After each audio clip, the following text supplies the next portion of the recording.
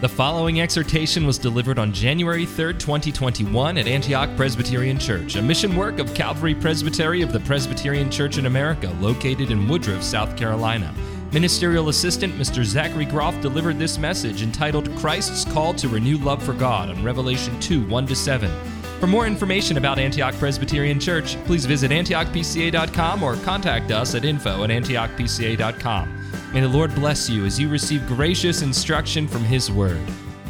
What is the best birthday or anniversary or holiday present that you have ever received from anyone? I imagine whatever that gift was, you ended up telling everyone about it for some length of time after receiving it. I'm thinking especially of the children that I know well in our midst tonight. You want to go out and tell everyone about what you got for whatever holiday or birthday or celebration that you had the privilege of getting gifts. Perhaps you still bring it up whenever the conversation gets around to gift giving or special occasions. We do this in our family. I just did this with my mother a couple weeks ago. We were talking about the gifts my father used to give. They were that memorable, even if they weren't always particularly special. To change up the illustration somewhat, if you're married here tonight, I know there are many married here tonight.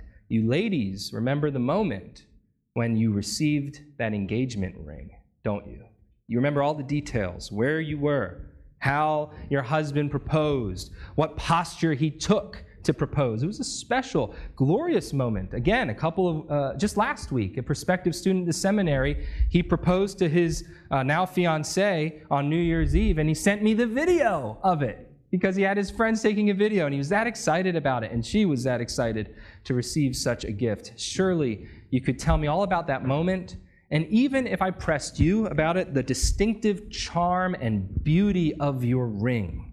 Such is the nature of our attachment to especially precious gifts. And so it ought to be. In the first chapter of Revelation, some of which I read, we read about an especially precious gift that John the Revelator receives while exiled on the island of Patmos off the western coast of Anatolia, which is modern-day Turkey. This gift is a complex, awe-inspiring, and at times distressing vision of the great spiritual realities that lie just beyond our physical sight. At the authoritative direction of the Lord Jesus Christ, John then records this vision, this gift which he's received in the form of a letter that he then circulates to the churches of his region with whom he maintained contact. He addresses 7 of those churches, which we read, beginning with Ephesus and progressing to Laodicea, in particular, with custom-fit messages that, though concerned with spiritual trends and issues particular to their day, yet are very relevant to the church throughout all ages and time, and are very relevant to you, Antioch Presbyterian Church, and to each of us as individuals. As we consider these letters in a series that I'll be conducting in my time filling the pulpit here for the next few months, I want you to receive them as they are written to you for your instruction, encouragement, and also reproof. Not as if they are written to you, but as they are written to you. Because you are the intended recipient, aren't you? Consider from whom these letters come to us. They do not ultimately come from John. They certainly aren't from Zach or Dr. Pipa or somebody else up here. Ultimately, they come from the Lord Jesus Christ, described in stunning language and imagery in Revelation 1, verses 12 to 20, language that will reappear in each letter in part. In this first letter to Ephesus, the ultimate originator of the letter is the one who holds the 7 stars in his right hand, the one who walks among the 7 golden lampstands. That is, to explain it, the one who is sovereign over the church and its ministry and ministers, the angels, its messengers, and the one who is ever present with us and aware of all that transpires in, through, by, for, and against his church and churches in all ages. He gives these letters to us through his word, protected through the ages, and handed down to us by faithful ministers in every era of the church. What I will seek to show you today from this initial letter to the church in Ephesus is that Christ calls you, his church, to renew love for God before a watching world in need of the gospel. Christ calls you, his church, to renew love for God before a watching world in need of the gospel.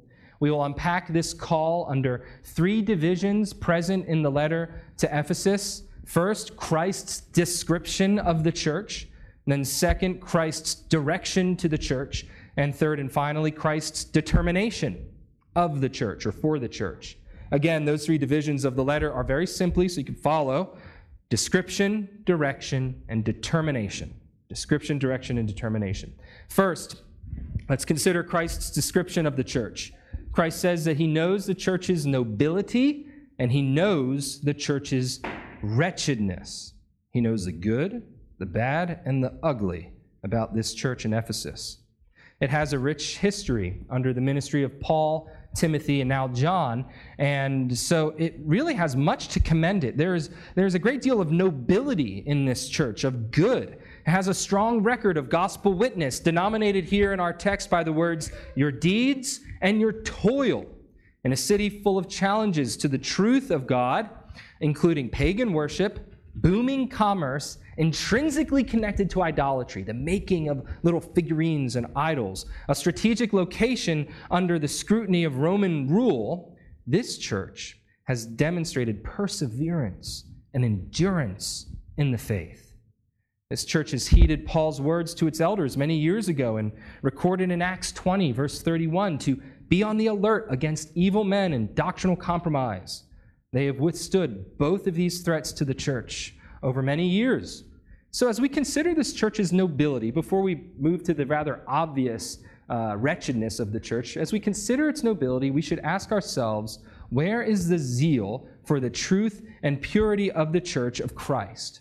Where is our zeal for his truth and purity? In our day, consider how the church is beset and assailed and attacked from the left and the right by all manner of enticements and opposition. Evangelicalism in our country and even around the world is rife with pragmatists selling us on fads and dubious methods for church growth.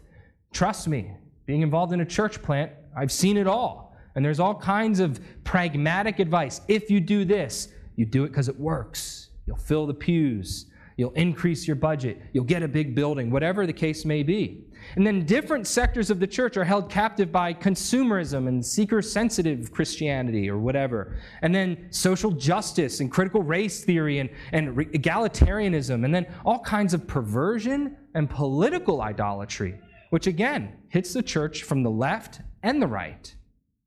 Oh, how the foundations have crumbled underneath our feet in American evangelicalism. And in the midst of this, let us, like our forebears in Ephesus, let us resolve to stand steadfast in the faith. This is a noble feature of theirs. Let us acquit ourselves like men, as Paul exhorts the church in Corinth in 1 Corinthians 16:13, in our resistance to the falsehood and compromise pressed upon us by our present evil age. And we can do this only by the Spirit of Christ, who motivates us by his love, which brings us then to the sad wretchedness of this church in Ephesus. The same Christ who knows the Ephesian church's nobility likewise knows and describes for us and for them its wretchedness. I use that word intentionally because of the depth of description here. There is a fatal weakness, and yes, a wretchedness at the very heart of this church.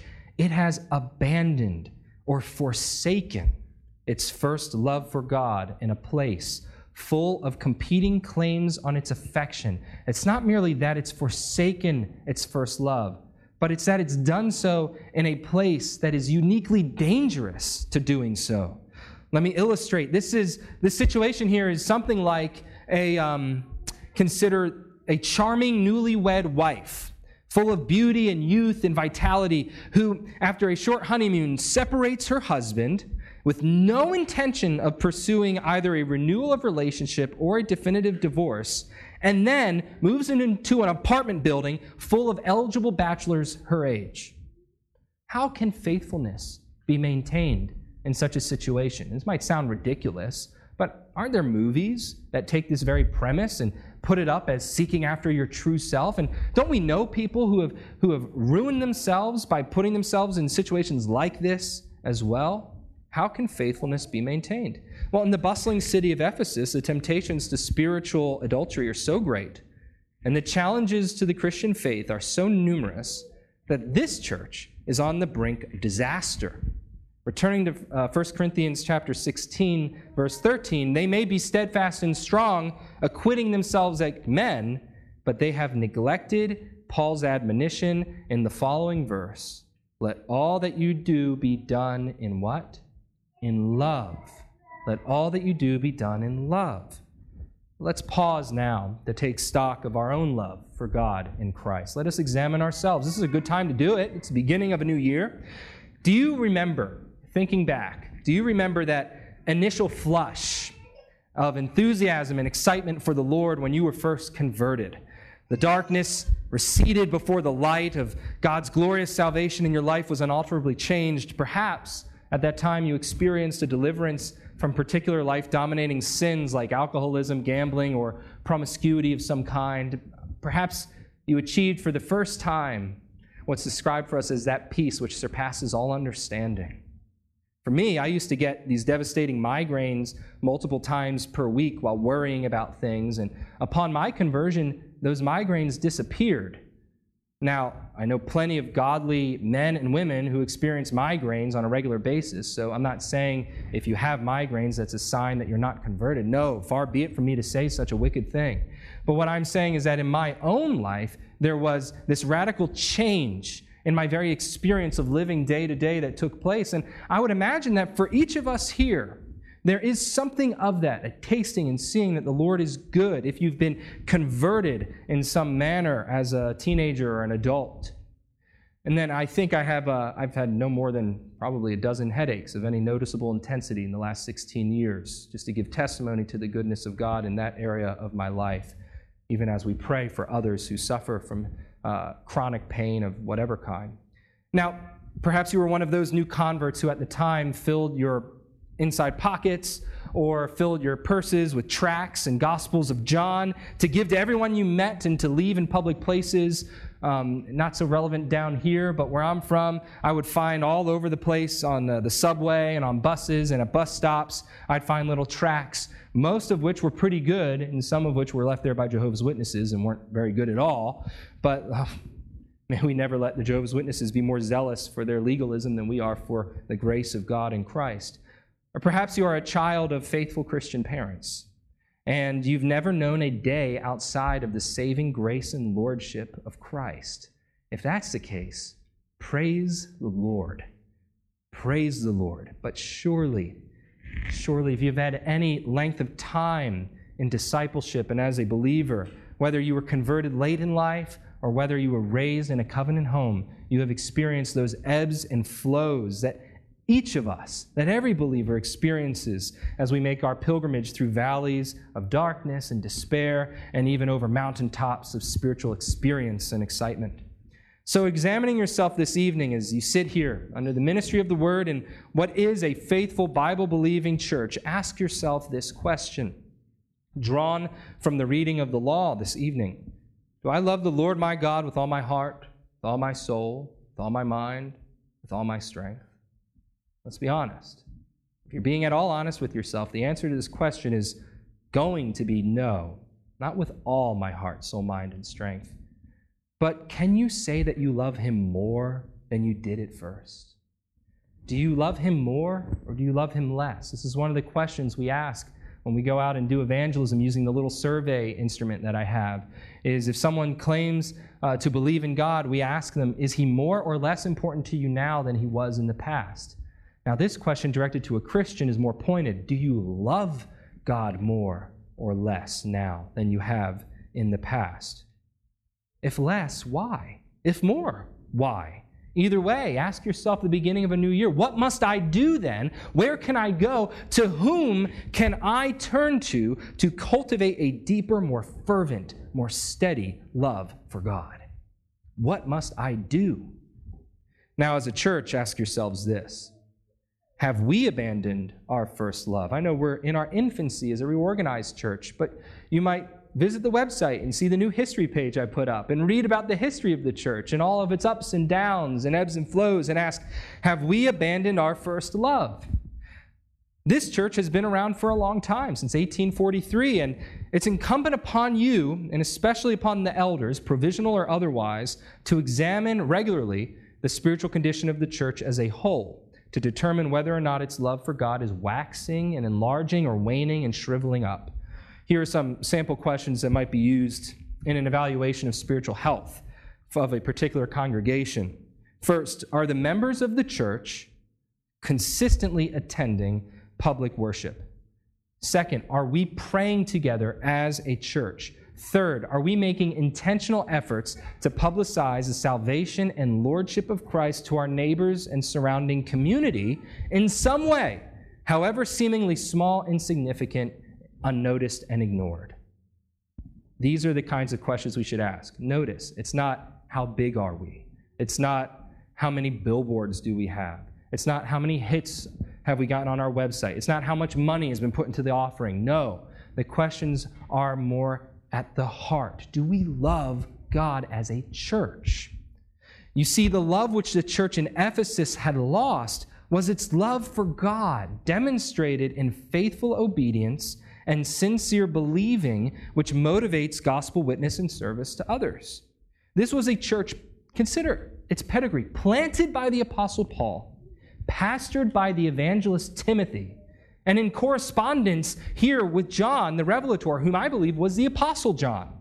If Ephesus could fall into a state of such spiritual downgrade, declension, and danger, so too can Antioch, or even Calvary Presbytery, or the PCA, or the OPC, or the Free Church Continuing, or the ARP, or whatever denomination that each of us have been involved in our lives, the URCNA, whatever the case may be. And if upon examination you are alarmed at the spiritual condition of your own heart or of your church, what can you do? Christ does not leave us wondering. He doesn't leave us wondering. He gives us clear direction as our Savior. He calls the church to renew love for God before a watching world in need of the gospel. So having received Christ's description of Ephesus and the church there, we now must receive his direction to the church. Christ's direction is threefold. You'll note I wrote in the first one in the outline because for whatever reason I missed it while typing it up. But Christ's direction is threefold. Remember, repent, and renew. Remember, repent, and renew. The first part of Christ's direction to the church in Ephesus is to remember your first love. The church in Ephesus had left its first love. And by Christ's direction to remember, we can gather that this leaving that they perpetrated included forgetfulness of God's covenant mercies and the response of faith and zeal God's mercies elicited from them at the first. See, remembrance is the first step on the road to covenant renewal, of renewing and sustaining the individual believer's or the church's life-giving relationship with God.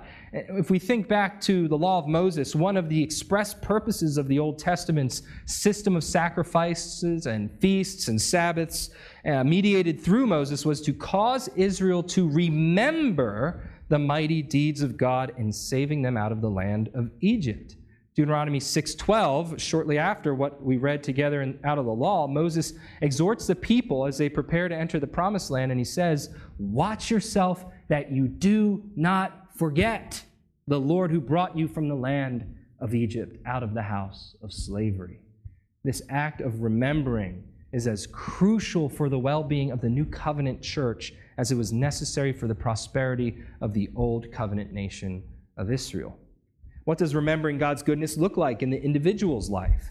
Call to mind your first grappling with your conscience burdened by sin and how the Lord saved you and brought peace and joy into your life. Call to mind the faithfulness, perhaps, of parents or pastors or friends in your life, and how the Lord made himself known to you through their godly influence. Maybe call to mind those seasons of your life where you had particularly fruitful times in the Word. Together with his faithful admonitions, link also his promises, which he has faithfully fulfilled in your life. Remember your first love. That's the simple command here. Remember.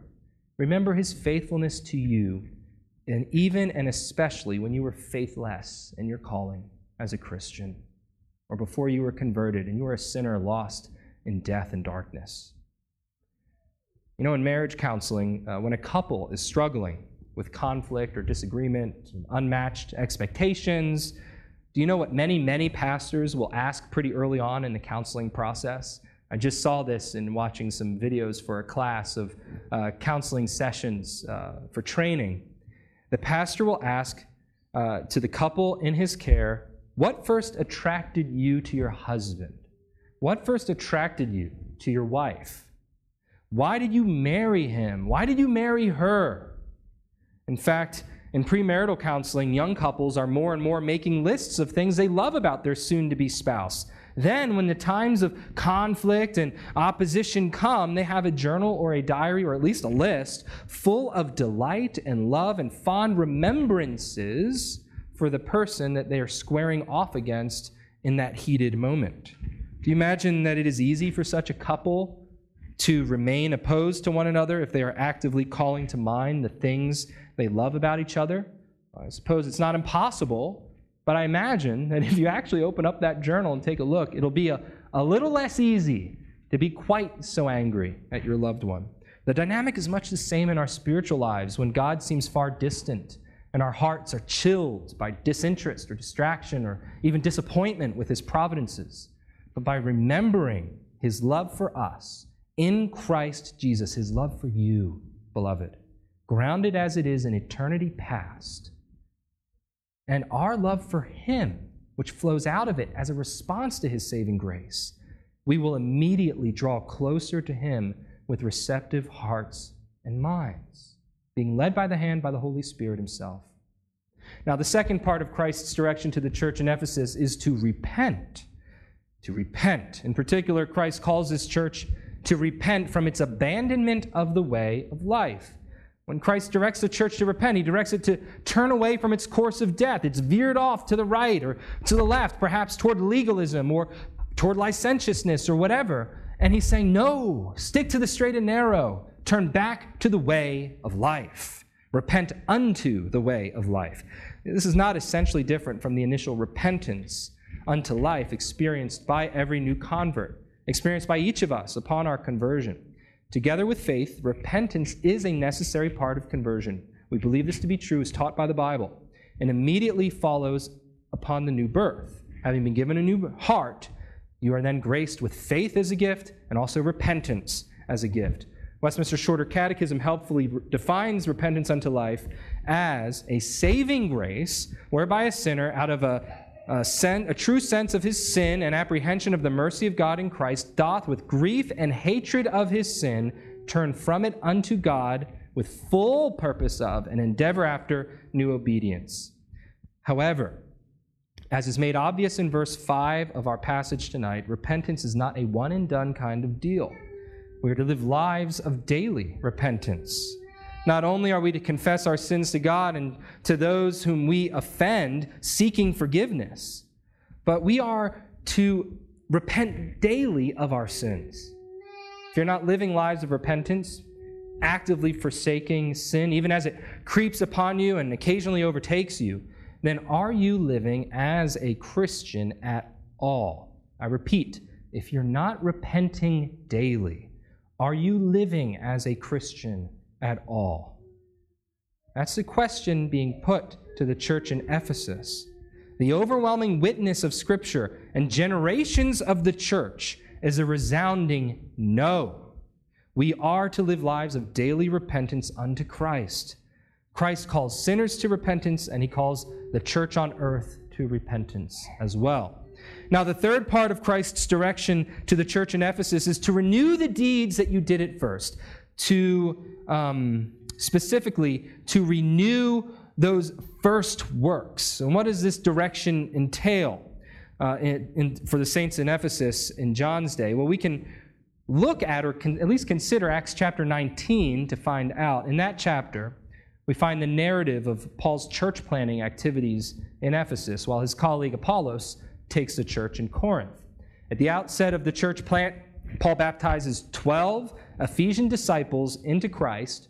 He engages in active disputations in the Jewish synagogues of the town, and eventually he establishes and maintains a school of Christian theology and discipleship. And all of this is in Acts 19. In Acts 19, verse 10, we read, "This took place for 2 years, so that all who lived in Asia heard the word of the Lord, both Jews and Greeks."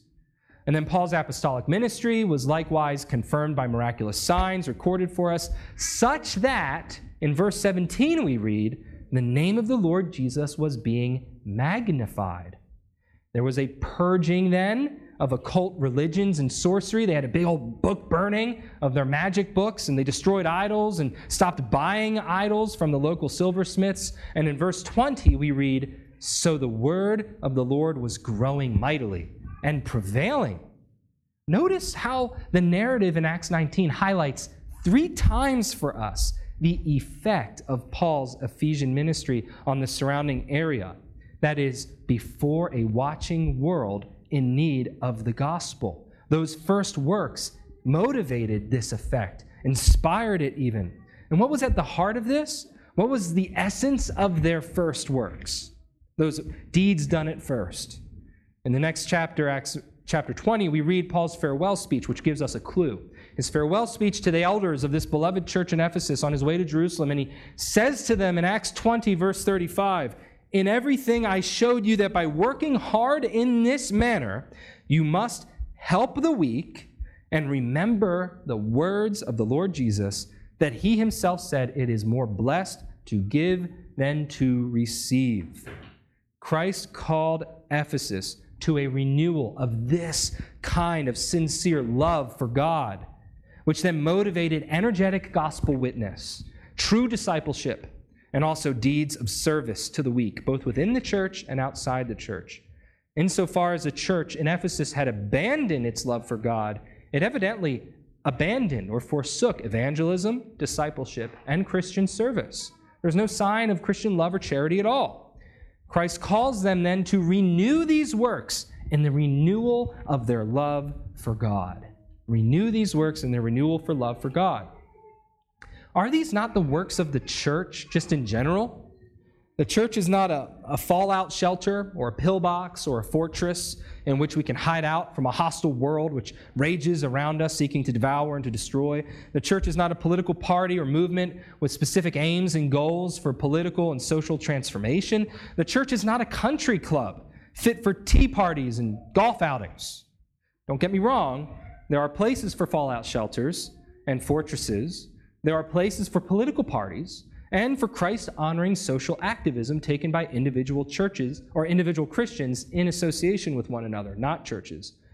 And there are even places for country clubs, tea parties, and of course for golf outings. But the church is not meant to be any of these things. That's not the church's function. The church's mission and function is to do what? To make disciples of all nations, motivated by the love of God. That is what Ephesus did at the first. That's what we see in Acts 19 and 20. And that is what we are to do at all times, especially at the genesis of a church reorganization or church plant. May these be at the forefront of our minds. The glory of God and his directive to us to evangelize, to disciple, and to serve out of hearts of love. And at the base of it is the call to love the Lord your God with all your heart, soul, mind, and strength. We must consider the stakes. And Jesus puts the stakes in front of us. There are dire threats and also blessed rewards on the line here. Up to this point in our passage, Christ the Lord, the head of the church, who's intimately involved in and aware of everything that goes on in the church, has described the spiritual realities on the ground in Ephesus. And he's laid out his directions for reform even. And now he lays out his determination of the church's spiritual destination, his judgment. In doing so, he issues a threat and a promise. He begins with the threat of covenant disruption, or more simply and painfully put, the threat of divorce. He begins with the threat of spiritual divorce. Toward this end, notice the image he uses. He uses the image of the removal of the lampstand in verse 5. This is the lampstand of the church's vitality in Ephesus. This is the lampstand that manifests itself in those gifts to the church described in Ephesians chapter 4, namely ordained leadership, those stars in the hand of God.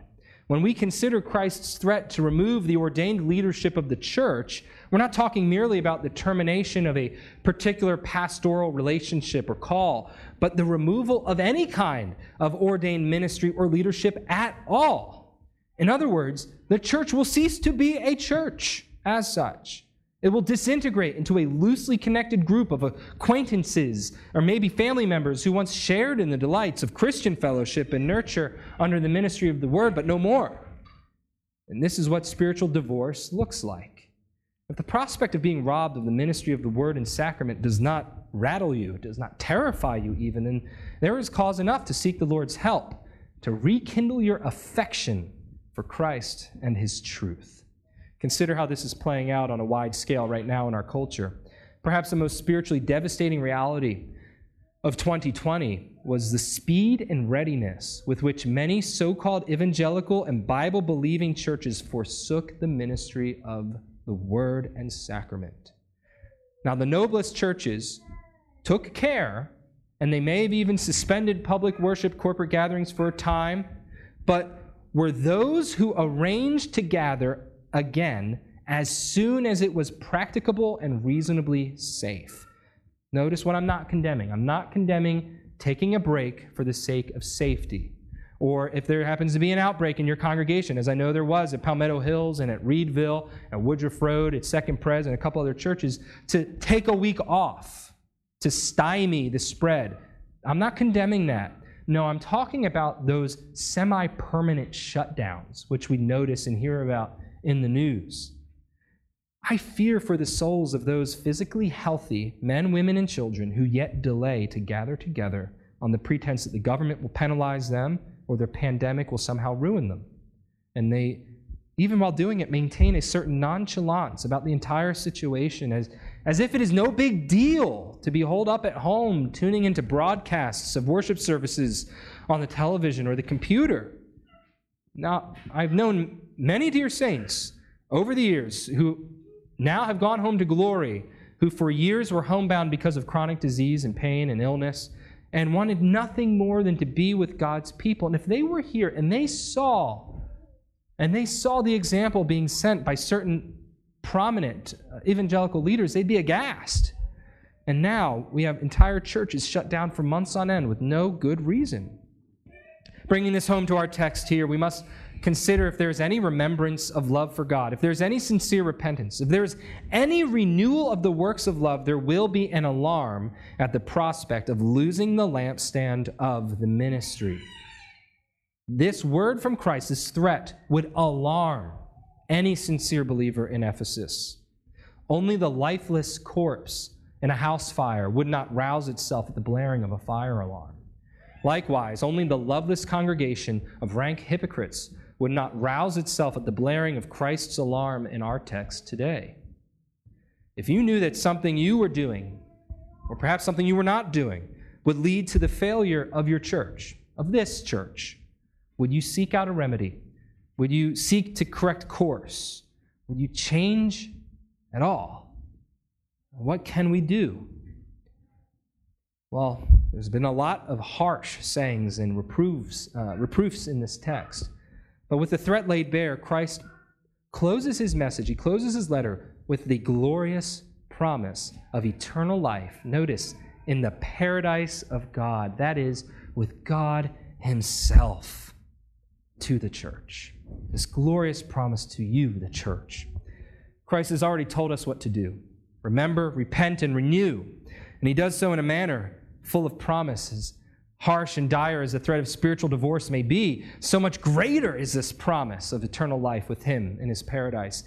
Now, he prefaces his promise with an encouragement that the doctrinal faithfulness of the church in Ephesus is of great value and fully aligned with him. Why does he do this? In verse 6, notice, he declares, "Yet this you do have, that you hate the deeds of the Nicolaitans, which I also hate."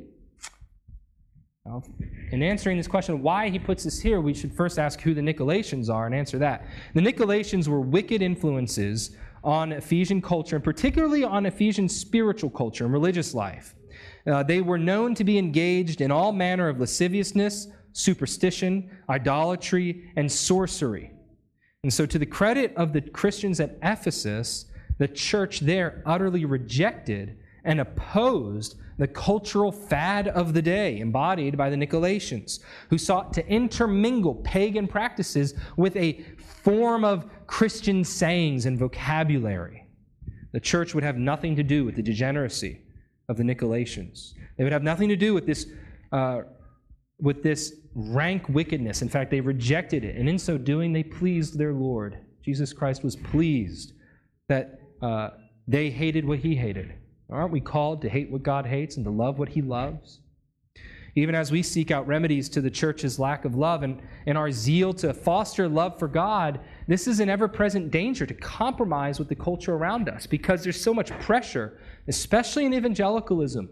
There's so much pressure to demonstrate your love for God by being effective, whatever that means, in evangelism. And so on the way to try to be effective, there's many little compromises with the culture made along the way until you end up with some kind of rank, unrecognizable so-called church, which doesn't bear any resemblance to the church as described in the Bible. But our evangelism, our witness, our discipleship, our service, and even our growth must be grounded on the true knowledge of the true, living, and risen Christ. And so Christ reiterates that for them. He puts up a guardrail before they even get underway. Having brought this promising encouragement, how they're aligned with him on this score, Christ then concludes with the promise itself of eternal life with God. The one who hears what Christ's Spirit says to the churches and overcomes the dangers of lovelessness and hypocrisy shall gain access to the tree of life, which is in the middle of God's paradise, God's home.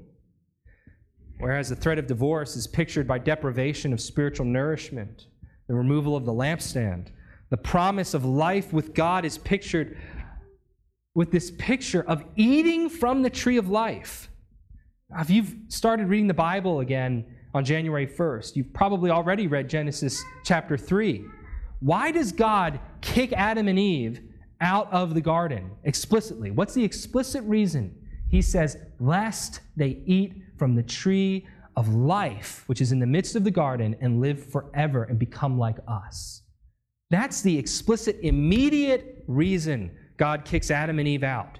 They've sinned, they now know good and evil, and he says, lest they eat of the tree of life and become like one of us, I must push them out of the garden. Yes, they've become obnoxious to his holiness, but this is what he tells us in Genesis 3. And then here in Revelation chapter 2, the reversal of this in the promise of the gospel and of faith is that you can eat of the tree of life, which is in the midst of his paradise and dwelling with him for all eternity. This is the promise of the gospel.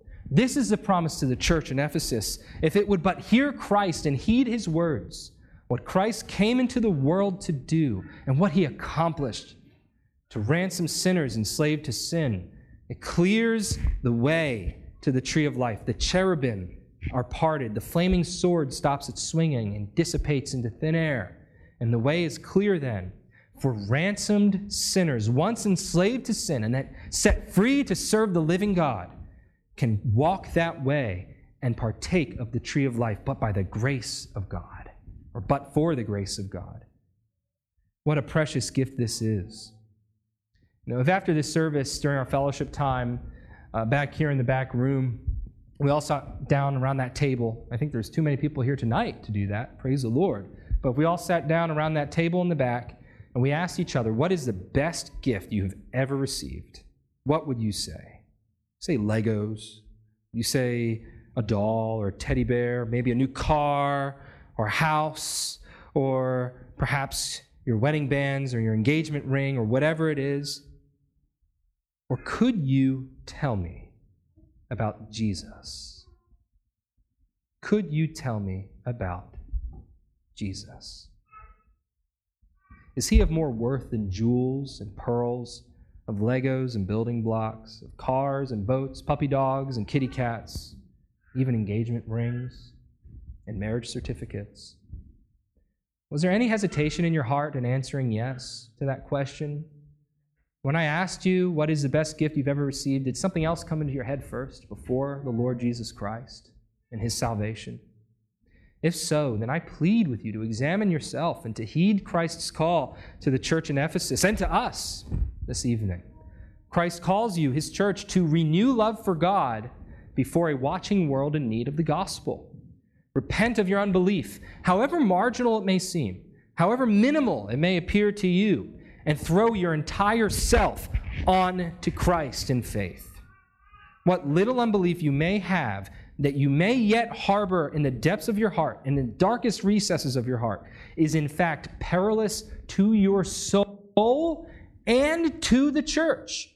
And if you're a regular attender here, a prospective member here, or even a current member of this church, your unbelief is a peril to this church and her health.